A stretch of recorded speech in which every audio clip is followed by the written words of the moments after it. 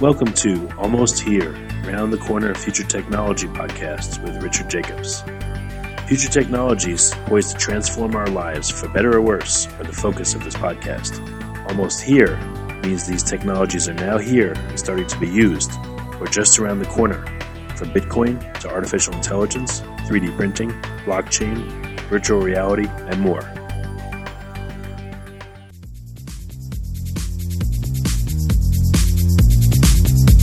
Coming to Dallas, Texas, September 14th, 15th, and 16th, 2018, the Blockchain and Future Tech Expo. This is going to be a gigantic conference of over 5,000 people. We're going to be talking about blockchain and its applications. We're going to be talking about quantum computing, cybersecurity, artificial intelligence, and several other future technologies that are poised to and actually changing our lives as we speak. Here's why you should attend. As you may know, early adopters are the ones that investigated and profited from things like the gold rush in the 1800s, from the dot-com boom in the 1990s, from the internet boom in 2005, from the smartphone explosion in 2007, from the real estate boom that ended in 2008, and of course, from the Bitcoin boom that started in 2012. Early adopters act now. They don't wait till later. They go out west first. In their covered wagons, they find the biggest gold nuggets. If you consider yourself an early adopter and you want to find the biggest nuggets, then you owe it to yourself to attend this upcoming conference. Blockchain is going to affect how we control and store our medical data, how we send money around the world, how we bank, and more.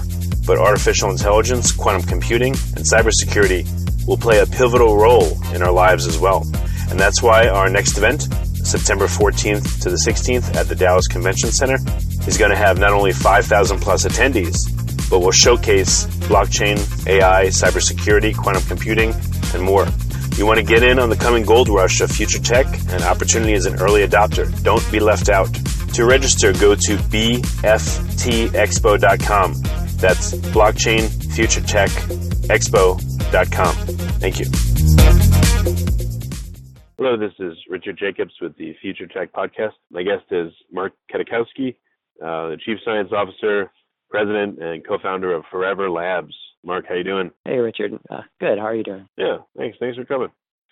Thank you. So tell me about Forever Labs. What do you guys do? Yeah, so what we do is, in short, is we bank your stem cells in the effort to make you live healthier longer. And what that is we cryopreserve your stem cells in your youthful state so you can leverage them throughout your life to practice what we like to think of as health maintenance or health maintenance medicine.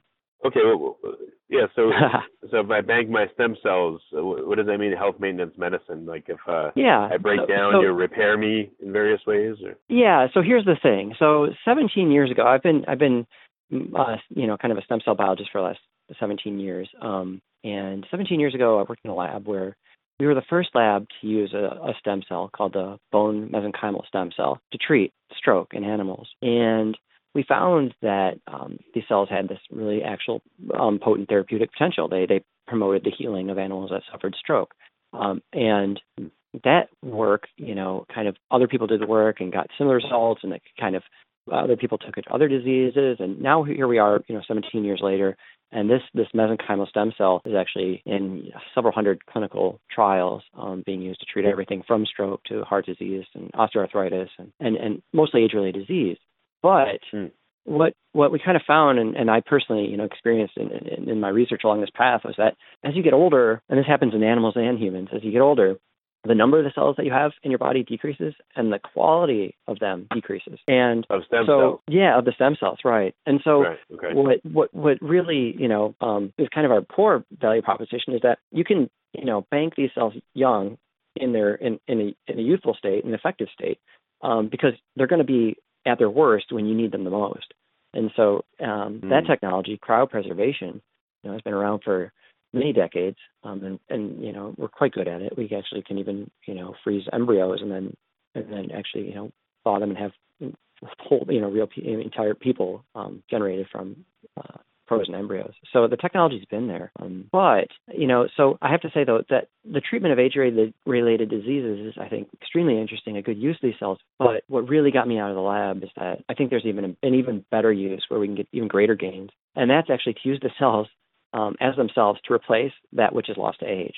And so we call that, stem cell replacement, or when it's like young to old, that's called, heterochronic transplantation. Like in 2012, I wrote a couple grants to this effect and didn't get those funded. But a couple other researchers around the world did similar work where they're doing this young to old, young cells, transplanting these cells to older animals, and found it improved their health and their lifespan. And so, but only stem cells, right? Yeah, only stem cells. And actually, in this case, these mesenchymal stem cells, which is just one of the kind of stem cells that we bank. I guess you could say in this business, the best time to get this done is today or yesterday, right? Yeah. Yes. I mean, so ideally, you bank when you turn 18. It's like you get your graduation present or something. You bank. But the thing is, there's this decline that starts somewhere in your early 20s that you can start to pick it up.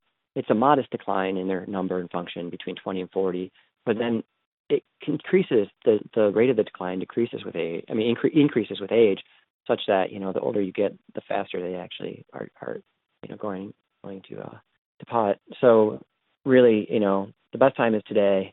The best time is when you're 18, but the next best time is today. Mm.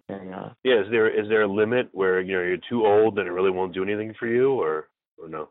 I mean, so that comes down to kind of like ROI, right? So my mother is 70, or she's 71, but she banked when she was 70, and she knows that her 7-year-old cells aren't as great as like mine that were I banked when I was 40, but she said, well, her mom lived till she was 93, and her mom, her aunt lived till 105. So she's like, well, maybe in 10 or 15 years, I'll want to have these. And so she decided. But we kind of, once people start to get up in their later years, we say, we'll just consider like, the investment, the ROI, knowing that, there's been a decline, but it's obviously the decline continues.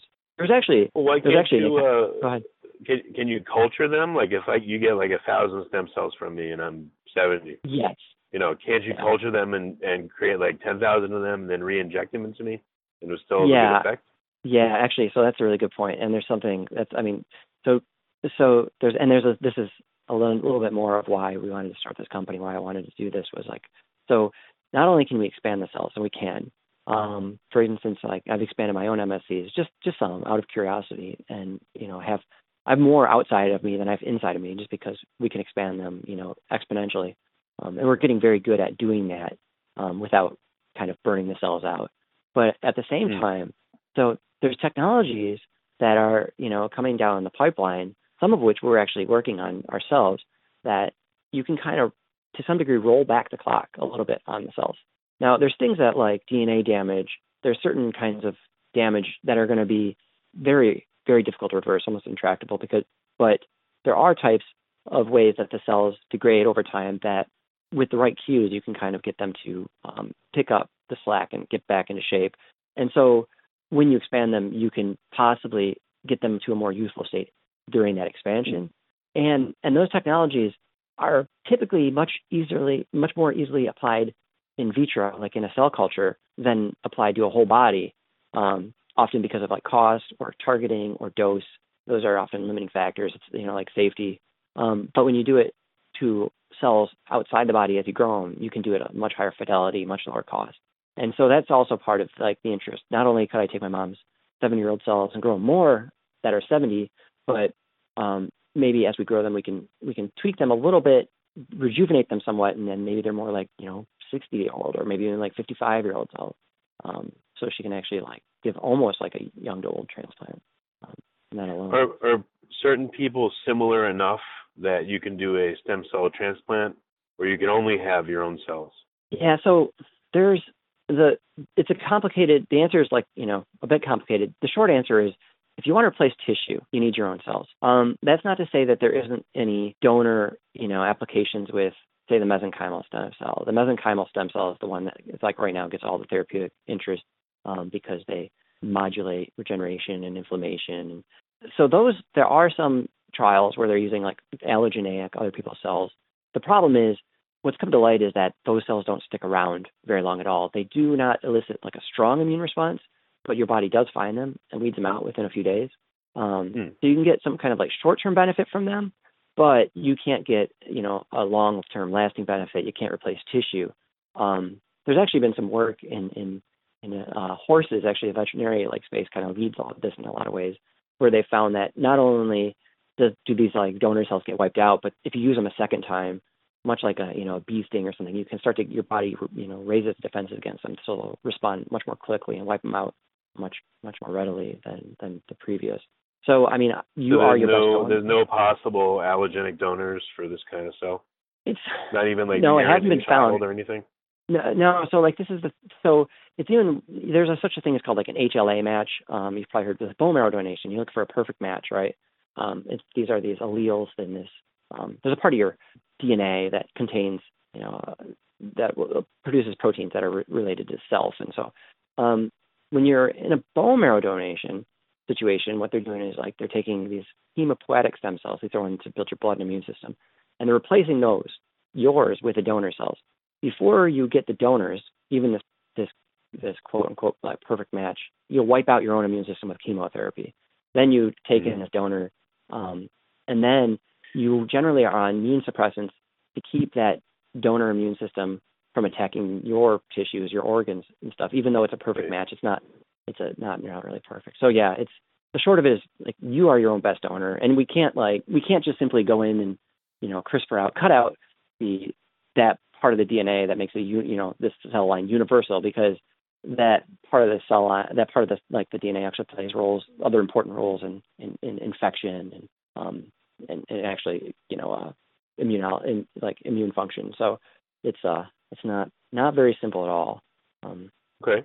I should have asked you earlier, what is a mesenchymal stem cell versus like a pluripotent stem cell? Or, what is it? And how is it made and all that? So most of the stem cells in your body and in the adult are multipotent, meaning that they can become multiple tissue types.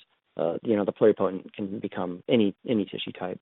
The mesenchymal stem cell, as far as like tissue replacement, it can become bone, cartilage, muscle, and some different connective tissue.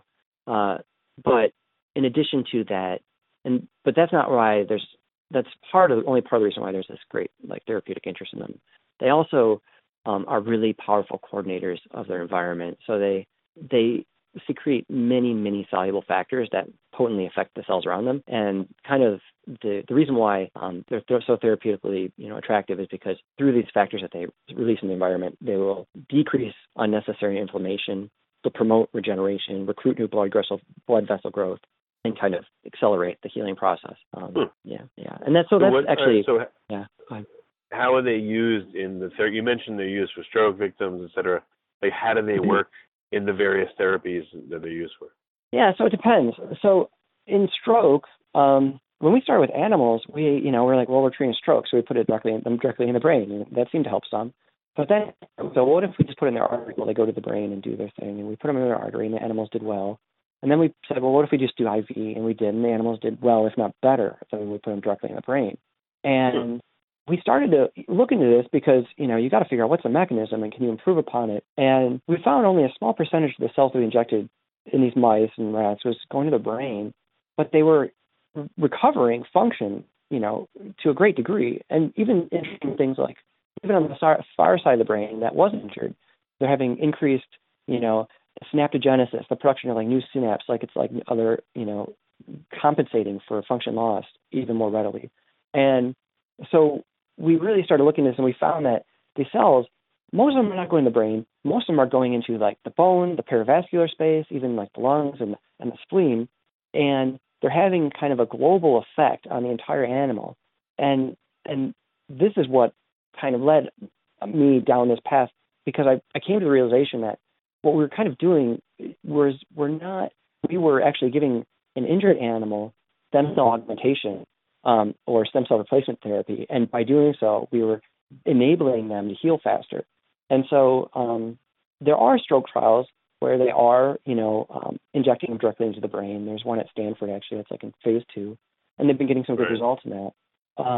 But there's also a number of trials, like there's this one in South Korea, Samsung University, I believe, they are giving them IV to the stroke patients, and that's a phase 3 trial.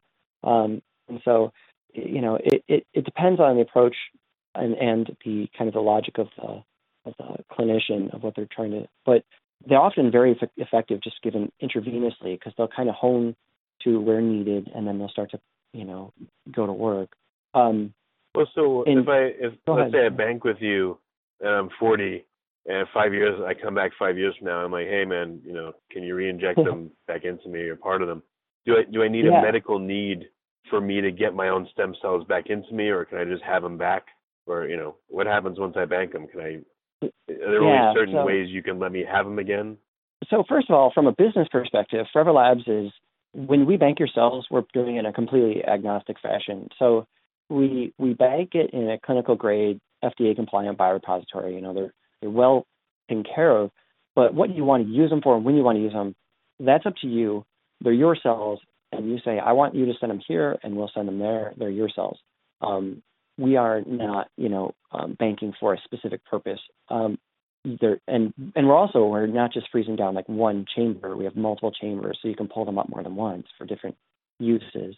But to answer the question, so about when can you use them or how, my goal, and we're working on this. So we are doing the work in mice where we're treating older mice with younger genetically matched cells to kind of build the preclinical groundwork for this foundation to take this into humans, this stem cell therapy, to treat animals that to treat people that haven't had anything except for a declining stem cell population, and so the upgrade of their own cells. My goal is to make that happen, within the next 2 to 3 years, is to get that underway. That's part of my role and my strategic goal with Forever Labs. I think that is one of the best uses for the cells, to actually just to replace the flaws. But if you have, go ahead. Yeah, it seems like a protocol would be like one way to use it. I don't know if you'd call this an abuse or not, whatever. But let's say I want to bank with you, and every 3 years I say, hey, I want some portion of the ones I banked, and I'm going to inject them back into myself to kind of keep myself, to slow my aging. Would that work? Is that allowed? Or would I have to do that? And you can't know about it or something? Inside the U.S., it has to be, within the aspect confines of under the auspices of a clinical trial. It has to be in a clinical trial if you're doing the U.S. Mm-hmm. So if you're growing the cells, actually, and right now as it stands in the U.S., if you're not, once the cells are frozen, or if you're growing them, then it's considered to be more than a minimum manipulation, and they say, that constitutes something that's a biologic drug, so it has to be tested. They're being used in many different indications in the U.S., but they're all within, a registered clinical trial. There are people doing them, using them, expanded cells elsewhere. And there's even some U.S. companies that have, kind of subsidiaries or collaborators elsewhere, and then they're doing this kind of stuff, kind of treatments. It's an interesting space because, we're trying to, I think there's the FDA itself, which I think trying to figure out how do you regulate this? Does it need to be regulated? I'll tell you, as like a stem cell biologist, there's good ways to grow the cells and there's not so good ways to grow the cells. I think that it's important how they're grown, how they're expanded is very important and plays a big role in their effect. It's one of those things that, my goal is to do this stem cell replacement therapy within the U.S., to do it within a clinical trial. And because I think that in the end, that's going to have the most impact on the most people. It's going to be harder on our end, but it's something that, that's our goal, is to kind of, transform. If it was allowed, what would you recommend for someone that, let's say they think they're healthy and they're just getting older? Would you recommend, again, it's not allowed. I don't even know if you can say the word recommend, but one I'm a possible. Scientist. So, I'm a scientist. So, first of all, I'm not a clinical doctor. I'm a PhD and an MD. So, but for me, the reason why I'm doing the animal work is because I want to answer that question. I want to, and I can describe kind of what our intentions are in humans to better this question. Sure. So what we envision, and I'm working on putting this trial together, is a one-time injection. Somebody will get a one-time injection of their own cells, and we're going to look at biomarkers of aging in their blood, and look at them before they get this injection and look at them after and look and consider, the dose and the time after and see what kind of an impact that injection has. And then when we get that, then we'll look at, well, what if we do a dose escalation? And then we're going to look at what? We'll do a dose escalation, right? So maybe a typical dose of these cells might be 100 million MSCs given intravenously. And then, so we'll do a typical dose. We'll do 100 million, and we'll look at these biomarkers and see if they change. And if they do change, then we'll see how long does that change last.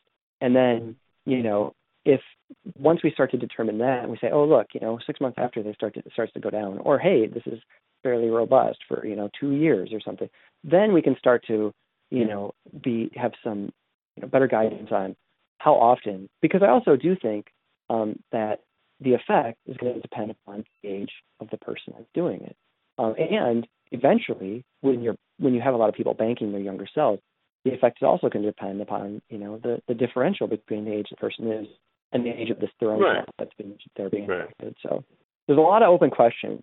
But it's the kind of thing that I think that it's not. These aren't. The one nice thing about the mesenchymal stem cell is that literally tens of thousands of people have been treated with expanded mesenchymal stem cells, their own mesenchymal stem cells, in treatment for heart what disease circumstances and what happened to them? Well, for these are generally in the realm of clinical trials for heart disease, stroke, even MS and osteoarthritis. There's really kidney disease, lung disease. There's been COPD. There are literally hundreds of these trials, and in these trials, there's often dozens, if not hundreds, of patients. And so the safety profile of MSCs, expanding MSCs, is pretty well characterized, and it seems to be extremely safe. So that's the one upshot that we think we're not, proposing something, risky in doing like an autologous intravenous injection of someone's own cells. That's been done, but typically done in somebody that's suffering from something other than just the decline of aging. Well, again, what can you say about the clinical trials you've seen? Like, how much improvement is there? Is it dramatic? Are there any contraindications? What? I don't know if you could sum up all the clinical trials in a soundbite. What do you see? In a soundbite, it's been good. So, and the reason why I can say that is because it's been very good. Because if you look at the amount of trials that are started every year, it just keeps increasing. In the last decade, it's just been kind of like a hockey puck graph of the amount of MSC trials going on in the world.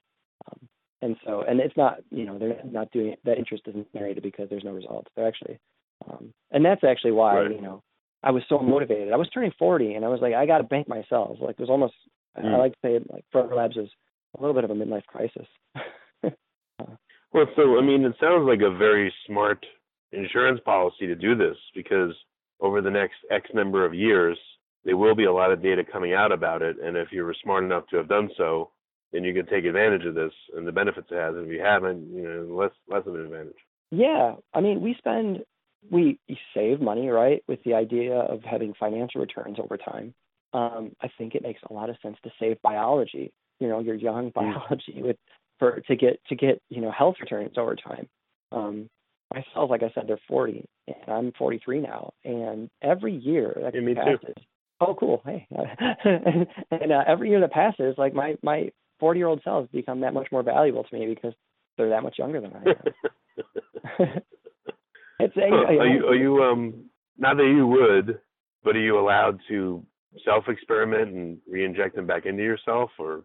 Well, I definitely intend to participate in a trial that we run as soon as I can. I'll have to be blinded though. I might get placebo, but eventually I'd like to get the actual treatment. That's my goal. I think that it's we take a lot of stuff to try to keep ourselves healthy or try to restore health. Yeah. And a lot of the stuff that we take, some serious contraindications and some serious risks. And treating yourself through your own biology is probably one of the lower, on the lower end of the risk scale, in my opinion. That's just not a medical kind of statement, but it's my own opinion. So yeah, I'm in time. I'm going to be doing it. That's my intent for sure. think In the clinical studies you've seen, are there any contraindications? Does anything go wrong, to put it simply, or it's just varying degrees of improvement or not? nothing that was, attributed to, hey, these cells did this. The MSCs actually, so, sometimes there's been talk of stem cells inducing tumors or something. Not with the MSCs. You get they're really well tolerated. And in every trial there's always some people that have some suffer something, but it's always difficult to tell exactly. But it doesn't seem to be a hey, this is the contraindication for MSCs that you got to look out for. If they're safely administered.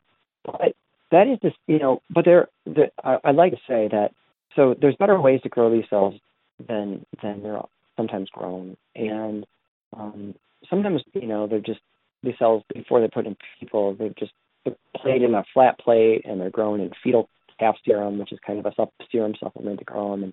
And that, they grow okay in that, but that's not ideal. It's not the best fit. And actually, there's been studies where cells grown, expanded to great numbers under those conditions can start to get an increase in mutations. And so then, you're doing damage to the cells that you want to use. So there are better ways to grow them. And, that's something I'm very interested in bringing, to the clinic too, is more appropriate and more effective ways to expand them without depleting them or damaging them in the process. Right, so make sure you don't go to a place that grows them in Mountain Dew or something terrible. Right. Yeah. Okay, gotcha. So what's the process? Sure. If I want to now, can I get my mesenchymal stem cells banked with you, and how does it work and all that? Absolutely. So we've been doing it for almost 3 years now. One thing that I didn't realize when we started this company was that orthopedic surgeons and sports medicine docs and physicians in that space have been aspirating bone marrow, collecting marrow, and then concentrating it and injecting that concentrate into areas of injury or after surgery to promote healing. And the cells are in that concentrate. So we found when we started the company that there was this, kind of infrastructure. There were physicians that were very comfortable doing this and doing these aspirations. And so we actually partner largely with a lot of orthopedic surgeons, and they're great ones. I mean, our docs are like from Duke and Stanford and Michigan and Yale. And so we have these orthopedic docs, and the process would be like, you go to our site and say, hey, I want to bank my stem cells. So I say, where are you located? Okay, I'm in LA, and then we'll connect you with, one of our physicians in LA. And you go there, it's the same day, you schedule and you go there and you do this collection. It's a 15-minute process. It's done under a local anesthetic. You get, and they take the bone marrow from, it's called the iliac crest. It's a little bump on your pelvis. I mean, so it's kind of like on your back. You lay on your stomach, and you can, and they draw it out. You feel like it's best described as just some kind of strange pressure as they draw, and it lasts a few 5 to 10 seconds during the draw, and it's a weird feeling. It's not, it's funny. Like, we just had a client that described it to me recently. She said, it wasn't pain. It was just something I never felt before, and wouldn't want to go on forever, but it was so short that it was like fine. I mean, like, literally, I'd rather do that again than have my teeth cleaned. And then you're done. And I walked across town after and had lunch with my wife. And you were fine, no pain or anything, or soreness. Yeah. And then so your cells go to our processing center. We process them in Ann Arbor, Michigan, and then we send them to our biorepository, which is in Franklin, Massachusetts, in clinical grade biorepository. And you get notification. You log on our site. It says, here's your cells. This is when they were banked. This is how much younger they are than you. And and then there's a button there. It says request my cells. So if in the future, whenever you need them, you can click that button and tell us, where, we'll get in touch with you right away. Wow, so it's very interesting. How many cells do you take approximately? We take 60 cc's of bone marrow, and so the amount of cells in there for MSCs, it's in the tens of thousands. It ranges between individuals and their age, but it's plenty to start cultures that can grow hundreds of millions of cells. You can get a near inexhaustible supply if you manage and expand them conscientiously. the as far as a volume, 60 cc's is not so much. So if you were giving like a bone marrow donation via that method, they take more than 10 times that much. And so that's one thing that people often ask too. They say, hey, if I'm taking some of these stem cells, am I depleting what I have? And then no, because we take about 3%, 4% of your total bone marrow. So about 3 or 4% of your cells need to divide once and it's replaced. Bone marrow donations are taking maybe about half of what you got. So, and there's no. One second. You said you take about 3 or 4%. Does it get replenished? I didn't quite. It does. Oh, it does immediately. Yeah, it gets replenished within a matter of like a week or two. As far as right, so really no harm to you at all. Oh no, it's kind of like a blood draw. The physicians kind of refer to it as an advanced blood draw because it's blood. Yeah, they readily replace themselves. Are there any times where you shouldn't have it done? If you have an illness or like, let's say you've had cancer or something like that, or let's say you've had certain treatments done, anything that says you shouldn't do it? Well, so the aspiration is well understood by physicians, and so we always say, that is up to your physician. And if, of course, every one of our physicians always, ask for medical history and to find out this kind of stuff. And if there is something, then we always say, well, talk to your physician and go with a recommendation. It's typically considered to be a pretty minor, procedure. So there aren't, that many things that would preclude you from being able to do it. But yeah, there's a few, that may. Oh, do you have an example of any of those things? Yeah, I mean, we like, for instance, I would love to be able to bank anybody, whether they were HIV positive or not. But right now, we just don't have the facilities to do so. So we just can't bank people right now. Yeah. Okay, gotcha. Any other major contraindications where you really couldn't do it? No, nothing that comes to mind right away. I'm sure if you had any kind of recently active malignancy, you don't want to. But that's really, like I said, I'm not a doctor, and we don't practice medicine. What we do is we, connect people that want to bank with physicians that do it, and then ultimately it's up to the physician to make those medical decisions. That's their domain. And can you do this locally and send the cells to you, or do you have to go to like your center and do it? So we're located. We've got I think now we're in 10 states. So we're in New York and so Miami and Austin, LA, San Francisco. We're in a lot of places now. So it's getting easier and easier to find one of our docs, and we're growing. So you just go on our site, and you just like look at our map, and we'll show you where the nearest physicians are. Okay, that's great. Yeah.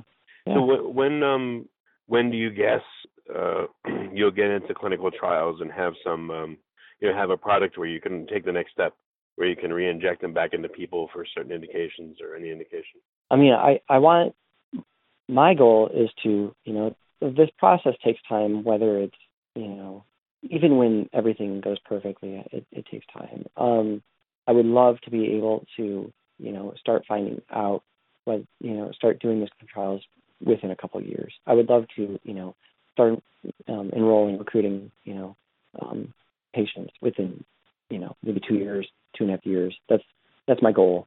And it's really our aim to, do it in the most conscientious and informative way possible. So I think it's not there's a lot of, I would say, there's a lot of people sticking stem cells in people for anything. And, and then even when they do get a benefit, it's unfortunately, it's often anecdotal. All they get out of it is an anecdote, right? And what we're trying to get is hard data that can move the ball forward on this method of health maintenance. And so, part of the process is, getting the approval and getting, and getting this trial set up through all, through the regulatory and institutional kind of structures that you have to do. But the other is, I want to be very smart about it, and I want to get the most information we can out of it, because I do believe that we're gonna. I think it's worth doing, and I do believe that there's a very good chance of success. That's why we're doing it. At the same time, I want to get a lot of information out of it, so we can, take that information and then move the ball forward and really make a difference in the healthcare. That's ultimately our goal. So what's the short-term horizon ideally is 2 years. What's a more realistic one, and then what's the one that's late? I'll tell you what, I'm 43, and I don't want to turn 50 and not have my cells looking back in me. So that's kind of my own, personal goal. Like and so we'll see. But we're gonna make it happen. We're gonna make it happen one way or the other. Well, that's great. Okay. Are there any mesenchymal cells that can come from other spots versus bone, or is bone the best? There are.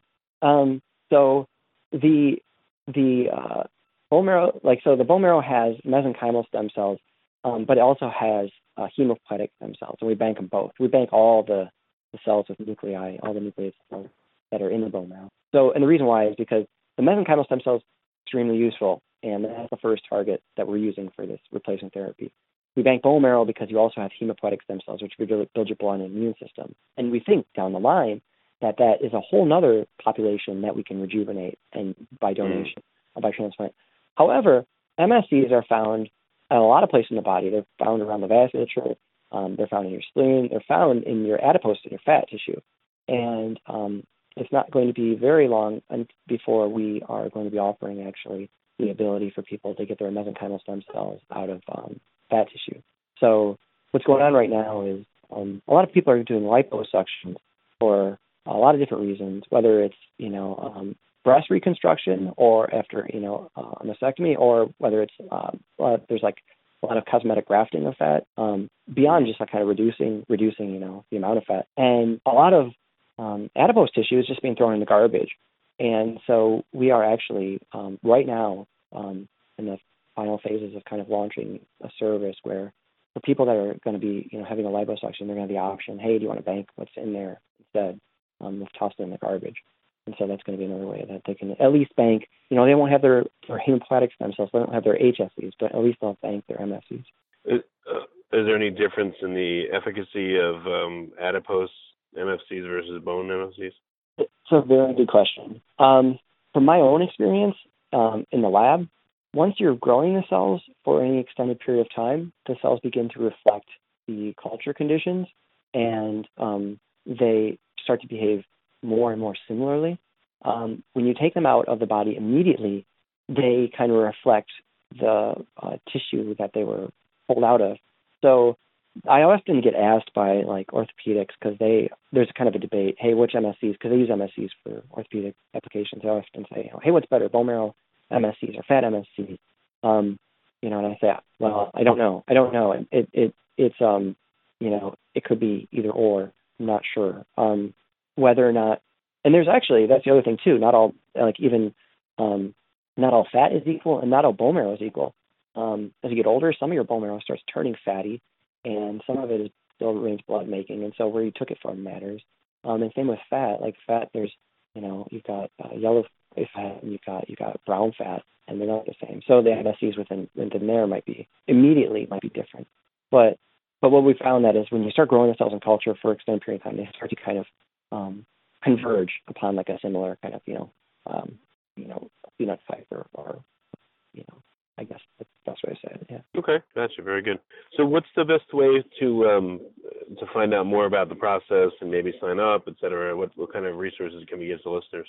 Yeah, so we're on foreverlabs.com, and just go there and you can just click Get Started, and you can find a doc. But if you want, to learn more, we have a form you can fill out, ask any questions you want, and or you can call us directly, and we've got awesome client liaisons or best people just will chat all day long and tell you all about what we're doing and why, and answer your questions. So yeah, go to foreverlabs.com, and that's the best way to get started. Okay, well, very good. Well, I appreciate you being on the podcast, and it's interesting. I mean, we're going to be looking to you to see what kind of therapies come from this. So thanks, Richard. I really appreciate it. Coming to Dallas, Texas, September 14th, 15th, and 16th, 2018, the Blockchain and Future Tech Expo. This is going to be a gigantic conference of over 5,000 people. We're going to be talking about blockchain and its applications. We're going to be talking about quantum computing, cybersecurity, artificial intelligence, and several other future technologies that are poised to and actually changing our lives as we speak. Here's why you should attend. As you may know, early adopters are the ones that investigated and profited from things like the gold rush in the 1800s, from the dot-com boom in the 1990s, from the internet boom in 2005, from the smartphone explosion in 2007, from the real estate boom that ended in 2008, and of course, from the Bitcoin boom that started in 2012. Early adopters act now. They don't wait till later. They go out west first. In their covered wagons, they find the biggest gold nuggets. If you consider yourself an early adopter and you want to find the biggest nuggets, then you owe it to yourself to attend this upcoming conference. Blockchain is going to affect how we control and store our medical data, how we send money around the world, how we bank, and more. But artificial intelligence, quantum computing, and cybersecurity will play a pivotal role in our lives as well. And that's why our next event, September 14th to the 16th at the Dallas Convention Center, is going to have not only 5,000 plus attendees, but will showcase blockchain, AI, cybersecurity, quantum computing, and more. You want to get in on the coming gold rush of future tech and opportunity as an early adopter. Don't be left out. To register, go to bftexpo.com. That's blockchainfuturetechexpo.com. Thank you. You have been listening to Almost Here, Around the Corner Future Technology podcast with Richard Jacobs. Subscribe to this podcast, post a review to discover more future technologies that are poised to transform our lives for better or worse, such as Bitcoin, artificial intelligence, 3D printing, blockchain, virtual reality, and more.